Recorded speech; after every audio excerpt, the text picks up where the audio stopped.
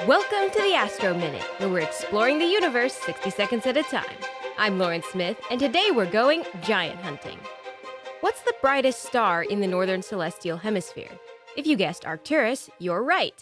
Recognized by its brightness and reddish color and popularized by books like The Hitchhiker's Guide to the Galaxy, Arcturus is a red giant measuring 25 suns across and emitting 215 times the sun's energy. It's an old star and will eventually become a planetary nebula. It's about 37 light years from Earth, which means the light we see from it today left Arcturus 37 years ago.